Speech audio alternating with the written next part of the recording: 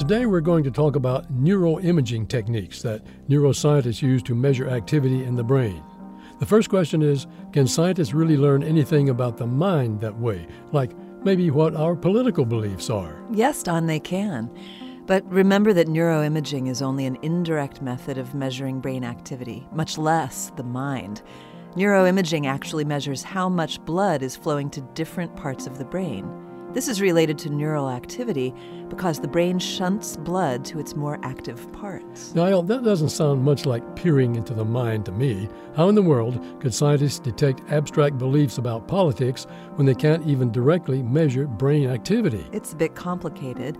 One team of researchers first questioned volunteers about their political beliefs and ranked them along a scale from liberal to conservative.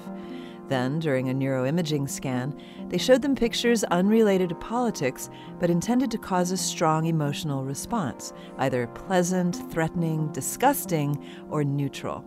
The scientists discovered that the brains of conservatives and those of liberals responded with distinctively different patterns of activity when shown disgusting images. This fits with other evidence that our beliefs and emotions are interrelated. It's a surprising and interesting discovery that the brain's response to images unrelated to politics can be used to discern a subject's political beliefs.